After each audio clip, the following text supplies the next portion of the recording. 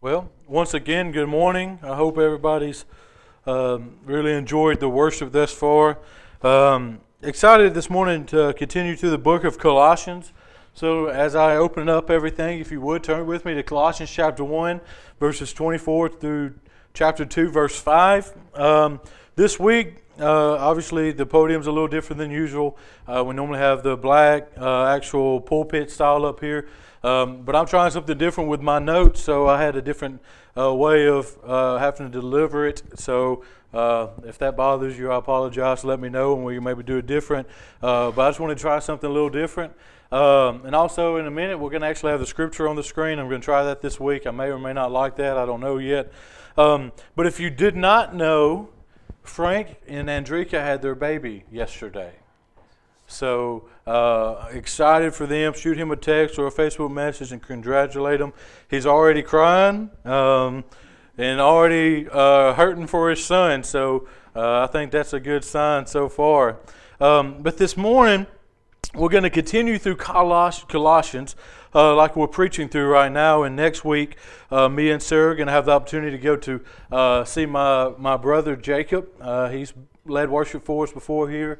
He lives in Kentucky, goes to seminary out there. So we're going to go see him next weekend because the post office was gracious enough to let me off the Saturday before Labor Day. So I'm going to go out there, and so Troy's going to be in charge next Sunday of how everything flows. So if anything messes up, y'all can call him and let him know. No, I'm playing. He'll do fine by himself, and Jamie's preaching. So be in prayer for them. Troy hasn't been here by himself yet without me being here, and it's pray for me. I know there's been times I've let people preach for me on Sunday mornings, but I've only missed one Sunday since I've been here, and that's been 3 years now. So I'm not used to it. So be in prayer for me, and so I'm going to miss y'all. But this morning we're going to read through Colossians chapter 1. But beforehand, I kind of just wanted to explain a little bit of my process when I begin to prepare for a sermon. And this week, we actually, if you were here last week, we had Missions Week. So I actually had 2 weeks to prepare for this one. So maybe it's going to be twice as good. I don't know. But the way I do it is I'll read through the scripture. Just about every day. I'm not saying I read through it every day the last 2 weeks, but on a normal week when there's only 1 week, I'll read it every day, so I just familiarize myself with it. But also what I have to do first and foremost is before I step on this stage or write anything down on a piece of paper, I'll preach to myself. I have to preach God's Word to myself so that I first and foremost is the one applying it, and then I get the opportunity to preach it to you all. And so as I was reading through this is Paul talking about his ministry. And so we're going to see that in a minute. But I got to chapter 2, verse 2, and I just want to read this as my opening. He says, I want their hearts to be encouraged and joined together in love so that they may have all riches of complete understanding of knowledge of God's mystery, which is Christ. And so I read this, and I read through this scripture time and time again, but about Wednesday, before I came to church, I was reading through it again, and I got so convicted in this moment. And I'm going to be real open with you and real honest with you this morning, is when I read through this, God said, James, is this how you feel? Do you want Lighthouse Community Church, the people that go there, do you want their hearts to be encouraged and joined together in love so that they may have all richness and complete understanding and have all knowledge of God's mystery, which is Christ? And if I'm just going to be completely honest with you, this is my goal most of the time. But there's times in my life where this is not the case. There's times in my life where I get busy doing other things, caught up in school or work or my personal life, and this really isn't my goal 100% of the time. And, as I read through that and I was thinking and I was praying, I got really convicted in that moment. Because my job as your pastor, as we're going to look at in a little bit, is to equip you for the work that God has. And so if I'm going to be honest, this just to put it in a way that I can understand it, slapped me in the face that I was so convicted over this. And so this morning, my desire, and I pray, and I want to encourage you to pray for me as I lead the church, that my desire is always to build the church up. Because if not, then what are we doing? What am I doing as your pastor? And so I say that not to make myself look good or not to encourage you to not be good or to just talk about myself. I say that to say first and foremost is that I want to be transparent with you as God has taught me this week. Because in a minute we're going to look at God's Word, and you yourself are going to have to look into your life and ask yourself, what am I supposed to do differently? How am I going to grow from this? What is God teaching me this morning? And I wanted to give you an example of myself, because it is hard to do that when you stand on a stage of people that you have been with for 3 years, to admit that you did something wrong. But I want you to be open with God here in the next 20 minutes as we look at His Word. So I want to pray, and then we're going to read through the entire Scripture we're going to look at this morning, and then we're going to break it down as we go through it. Dear Heavenly Father, first and foremost, as I've already done it this week, God, I want to repent of the times that I don't focus on growing this church as you desire, that I don't focus on building them up in unity and love so that they can come to the knowledge and the wisdom of you, Lord. And this morning I just pray as I be transparent, God, that you forgive me, and I pray that the church forgives me as well as when I lack, God. I know we're all sinful and we're all fallen, God, but that doesn't mean we don't have to acknowledge it. And God, I just pray as we look at your word and we look at Paul's ministry, God, we don't get caught up too much on the fact that it's Paul is the one talking, God, but we realize that we too are called to a purpose. And God, in that purpose, you have a plan for us to accomplish it. And God, and you have motivation for us to fulfill it, God. And I pray as we look at these 3 areas this morning, God, that we are motivated to use the plan to accomplish your calling in our lives. And God, I just pray that ultimately your will and your will alone will be done. Not James's, not Troy's, not anyone else's. But God, you do a work only you can do. We love you, we praise you, and we glorify you in your Son's perfect and holy name. Amen. So apparently my voice is going out this morning, and I apologize. Verse 24. Yes, Sarah's already got on the screen. Nice. Now I rejoice in my suffering for you, and I am completing in my flesh what is lacking in the Christ's affliction for his body, that is the church. I have become its servant according to God's commission that was given to me for you, to take the word of God fully known, the mystery hidden from the ages and generations, but now revealed to the saints. God wanted to make known among the Gentiles the glorious wealth of this mystery, which is Christ, in you the hope of glory. Verse 28, we proclaim him, warning and teaching everyone with all wisdom, so that we may present everyone mature in Christ. Labor for this, striving with his strength that works powerfully in me. For I want you to know how greatly I am struggling for you, for those in Laodicea, and for all of you who have not seen me in person. I want their hearts to be encouraged and joined together in love, so that they may have all the riches of complete understanding and knowledge of God's mystery, Christ. In him are hidden the treasures of wisdom and knowledge. I am saying this so that no one will be deceived with arguments that sound reasonable. For I may be absent in the body, but I am with you in spirit, rejoicing to see how well ordered you are and the strengths of your faith in Christ. And so when we read through all of this, what we're going to see, as you see in the bottom of the screen, is we're going to look at 3 different things. We're going to first look at Paul's calling, Paul's plan, and Paul's motivation. But in a minute, we're going to flip the coin around and we're going to look at our calling, our plan, and our motivation. But first and foremost, when we read through all of this text, I just want to give you a 2-sentence summary of everything we just read. What we see is that Paul's calling was to suffer for the growth of the church, specifically the warning and the teaching specifically to Gentile believers. He fulfilled this by warning and teaching everyone with wisdom so that they may be complete in their understanding and knowledge of Christ. Paul's mission was to grow the church, but he was going to suffer for it. And so that's the first thing we're going to look at is Paul's calling in life. And so we're going to read verses 24 through 27, and then we're going to look at Acts chapter 9. First and foremost, let's look at 24 through 27. He says, now I rejoice in my suffering for you, and I am completing in my flesh what is lacking the Christ's affliction for his body, that is the church. I have become its servant according to God's commission that was given to me for you to make the word of God fully known. The mystery hidden from ages and generations, but revealed to His saints. God wanted to make known among the Gentiles the glorious wealth of the mystery which is in Christ, in your hope of glory. So first and foremost, what we see Paul saying in verse 24, he says, I am rejoicing in my suffering. And what we know about Paul, if it's one thing about Paul's life, is that Paul is a man that went through suffering. And he went through persecution. And he went through difficulties. I was going to read it this morning, but I forgot to write it down, to be honest with you. But there's a scripture in 1 Corinthians where Paul names everything that he went through.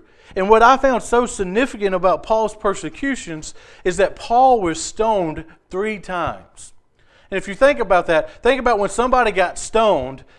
In most cases, they did not come out of it, right? When somebody was stoned, they were stoned to death. And so Paul was stoned 3 different times. He was imprisoned. He actually wrote this when he would have been in prison, if I'm not mistaken. So what's so amazing is that Paul is talking about rejoicing in his suffering. But why is this? Why is Paul suffering? Why is Paul going through this?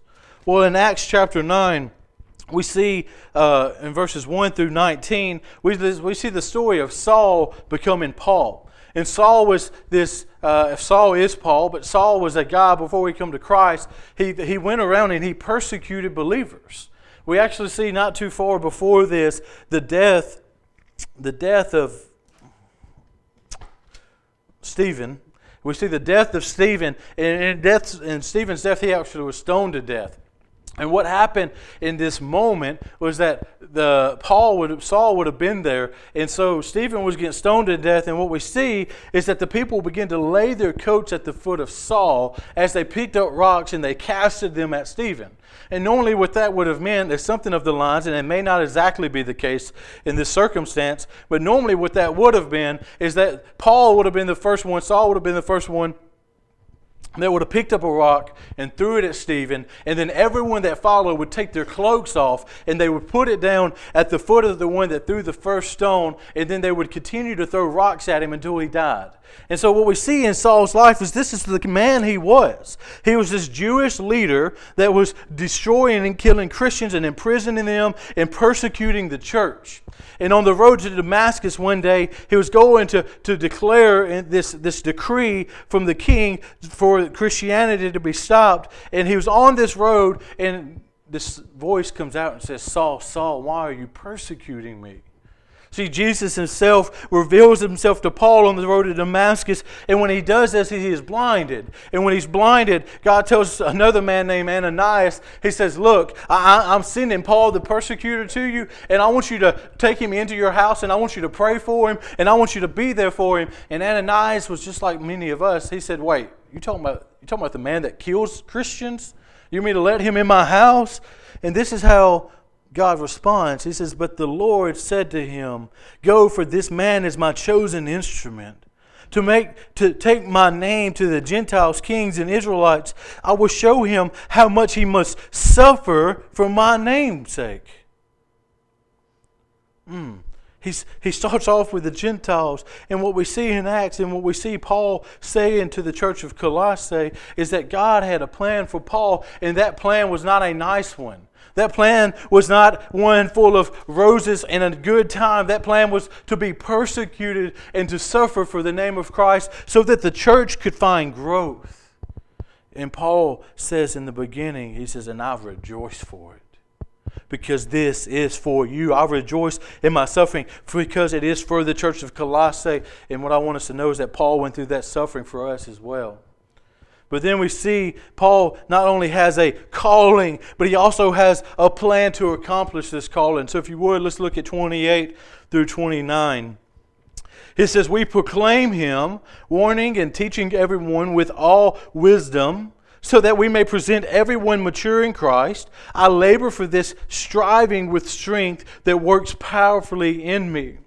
So Paul has this mission. Paul has this calling.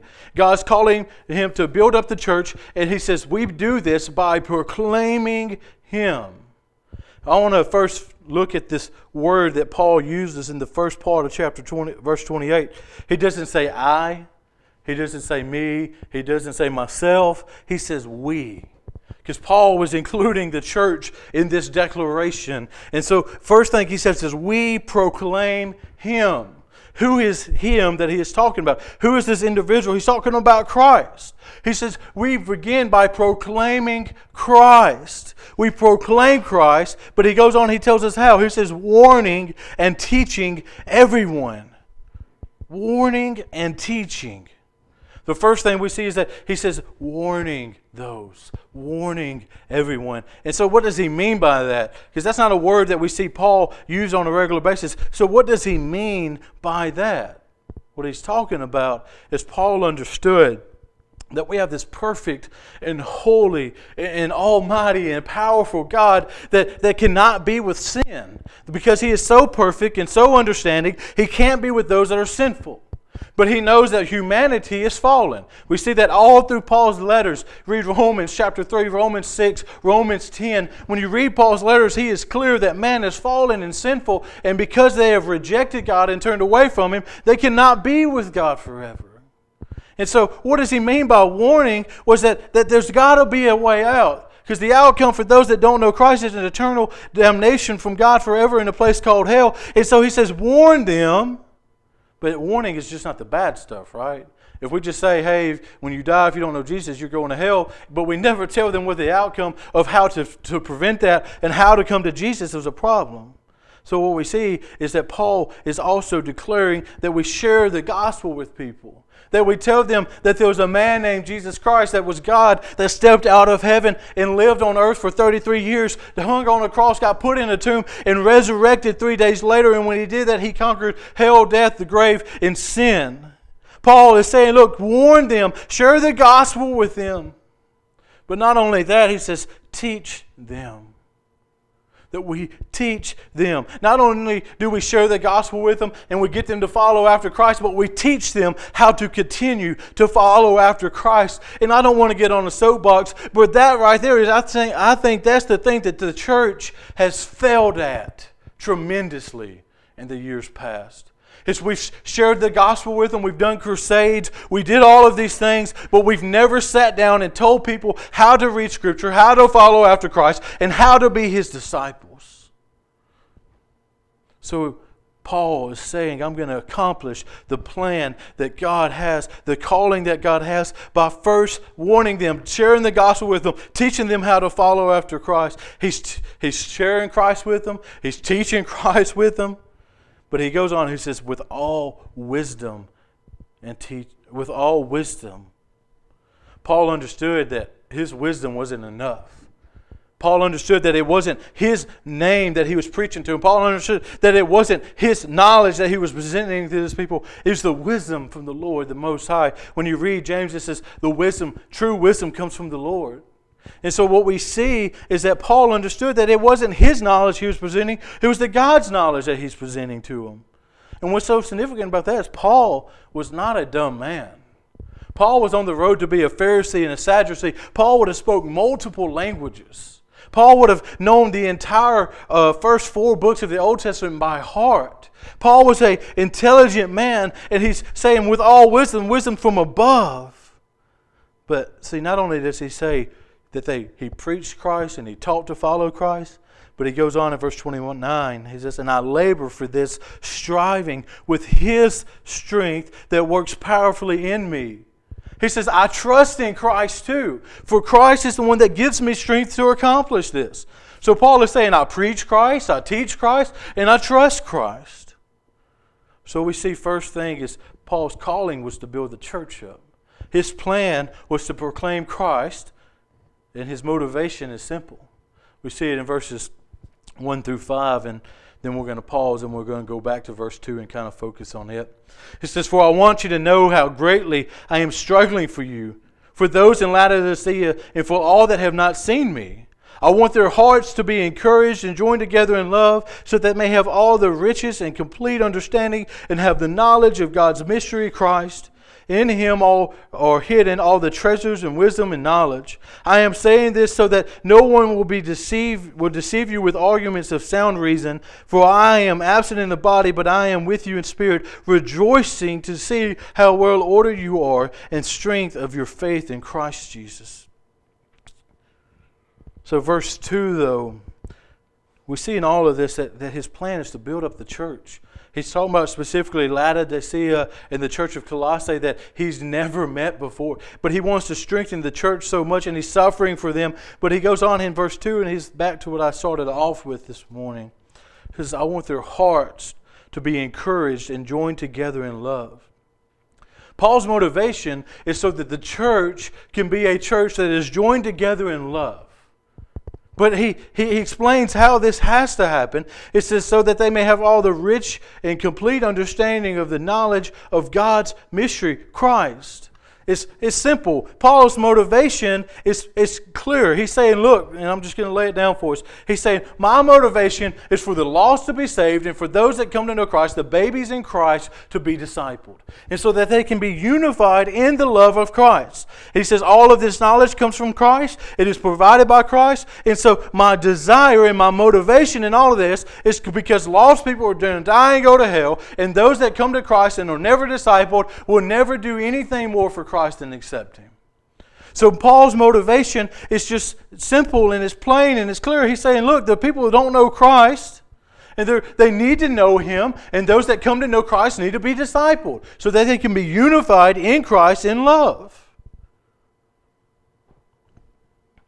But what does it mean for us? We're looking at Paul's calling, but many of you may be like me, and you think of who Paul is, and you're thinking, well, I'm nothing like Paul. Paul wrote 13 books of the New Testament. He planted church after church. He went on 3 missionary journeys. He went through stuff that most men would have died from before they even made it through to the first one. As I talked about, he was stoned. He was imprisoned. He sat in prison in that time period. It would have been more like a sewer system, and he sat in the bottom of it, chained up against a wall. Paul went through so much stuff, and so you may be thinking, I'm not Paul.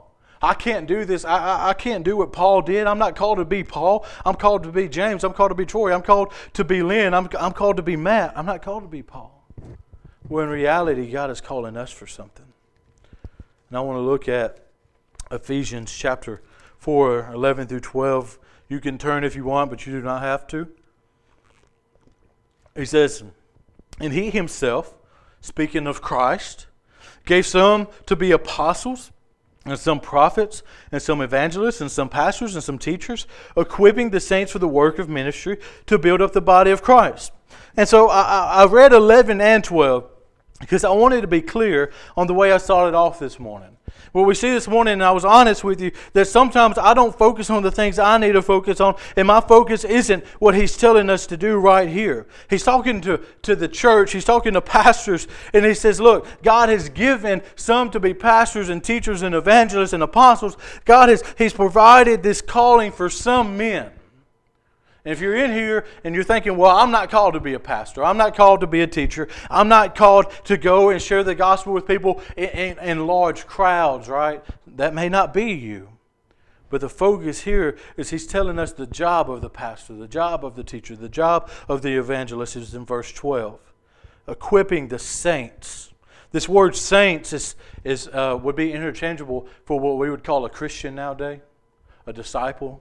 Whatever terminology you want to use there, if you know Jesus and you follow after Him, you are a saint. You are a believer in Christ Jesus and you've been saved and you follow after Him, then He's talking to you. He says, equipping the saints, that's you if you're saved, for the work of ministry to build up the body of Christ. The same thing that Paul was called to do was to build up the body of Christ. So he is calling all of us for the sake of ministry to build up the body of Christ. So if you're here and you know Jesus as your Lord and Savior, you've accepted Christ as your Savior, and you follow after Him, or you haven't started following after Him like you're called to, I want you to know without a doubt that you're called to the work of the ministry, to build up the church. Now yours may look a little different than mine, or may look a little different than everybody else's, but that is your calling.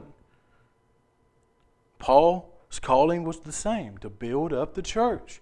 Your calling is the same. It's to build up the church. My calling is to equip you to build up the church. As I said in the beginning, I apologize. I repent of the times that I don't do that. I want you to keep me accountable to that. But what is our plan, though? How are we going to do this? How are we going to build up the church? Well, let's look at what he says in verse 28.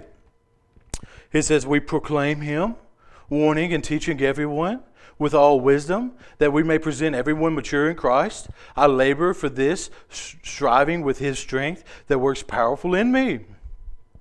Our plan is the same as Paul's plan. Our calling is the same as Paul's calling. Our plan is to proclaim Christ. Our plan is to go into the world, wherever you may work or go to school, or who you talk to, who you spend time with, and proclaim Christ to them. Warn them of the separation that they have with the Father, and tell them how to follow after Jesus. Tell them what Christ did on the cross and rising 3 days later. Proclaim Christ. Warn them the outcome of their life of sinfulness and not knowing Christ. But don't do that. Don't end with just that. Teach them how to follow after Jesus. Teach them how to read the Word. Teach them how to be a disciple of Jesus Christ. Not just to get saved and to do nothing more. Jesus says in Matthew chapter 7, you'll know them by their fruits. It's clear here. It's our plan, first and foremost, is to proclaim Christ. To teach Christ. And to trust in Christ in this. He says in verse 29, this his strength that works powerfully in me. Paul had the same Holy Spirit living in him that lives in you. Paul had the same strength that you have. And Jesus and the Holy Spirit is still going to empower you just like he did Paul and just like he did all of the other disciples and just like he's done to everybody since then. So your calling is to build up the church for the work of ministry, and your plan is to proclaim Christ. My plan is to proclaim Christ. But what is your motivation? It's got to be the same as Paul's was. For the lost to be saved. For the babes in Christ to grow up in spiritual maturity. See, so often we lose track of this. I think, and I love this marriage study we're doing because it's talking about marriage in the light of eternity. Because so often what we do is we separate our life from the idea of eternity. We get focused on every little thing that happens here, but we don't think about what's going to happen after we take our last breath.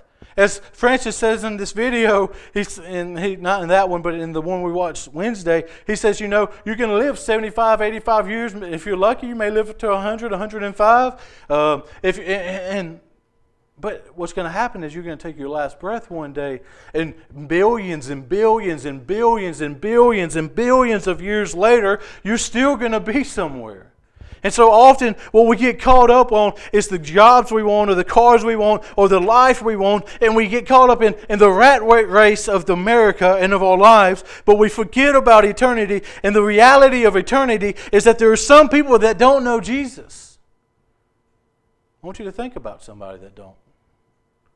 Think about that coworker, that family member, that person that's going to watch a football game with you next Saturday that doesn't know Jesus. Really, think about it. Everybody got somebody? That is your motivation. Your motivation is for the lost to be saved, for those to be taught how to follow Christ, and so that they can come to the complete understanding of Christ. Paul's calling, plan, and motivation is clear. Our calling, plan, and motivation is clear as well. We're called to build up the church. We're called to work for the ministry. We're called to do it by proclaiming Christ. And our motivation is that lost have to be saved to come to Christ. And they have to be saved through Christ Jesus. And that's the only way they can be saved. And as I began with you this morning, I told you first and foremost is that I had to repent before I stepped on this stage and repent of the times that I don't equip you like I'm called to. But I stand before you as a congregation, and I'm gonna commit my life to that. That's what I've done already, and I'm going to continue to do it. But I'm going to try to do better this time. I'm going to try to do better with what God has given me. But the question I have for you is, are you going to join in with me? See, I can only equip those that want to be equipped. I can only lead those who want to be led. I can only teach those that want to be taught. This morning, are you going to join in with me? Because we have a calling. God has given us a plan, and He has given us a motivation. But the issue is, I have to equip you, and you have to be equipped to do it. this morning as Troy comes, my first thing I want to say is the motivation's clear, and I think that's where it all boils down to. The motivation's clear of what we're supposed to be doing. If you're here and you're a saint, if you're here to follow after Jesus, then are you ready to do what God has called you to do? Because if you thought about that lost person in your life, they need to know Jesus. There's no doubt in my mind about that. That's clear right there. But if you're here and you don't know Jesus, have you thought about your eternity? How billions and billions and billions and billions of years after you take your last breath, you're going to be somewhere.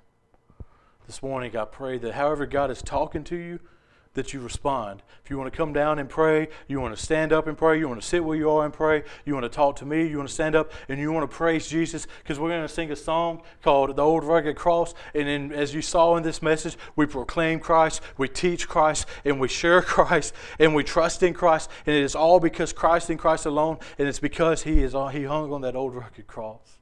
So this morning, however God's speaking to you and however He's calling you to respond. But I'll stand over here. If you need me, come see me. If you want to pray, pray. If you want to stand, stand. If you want to worship, worship. Dear Heavenly Father, we come now and we thank You for this day. God, once again, I repent of my failures, God. And God, I pray that if there's anyone here that doesn't know You, they repent of their sin and they turn to You. But God, as many of us are Your followers, Your believers, Your disciples, God, and I just pray that they repent of their lack of concern for the lost, their lack of concern for their relationship with You, God. And they repent of that and they allow You to equip them through the church, God. And this morning I pray that whatever You're doing, whatever work You're doing, God, that You do it. I pray that we don't harden our hearts. We don't close our minds. We don't close our ears. But God, we respond as You call us to and how You feel fit. In Your name's precious and Your Son's precious and holy name. Amen.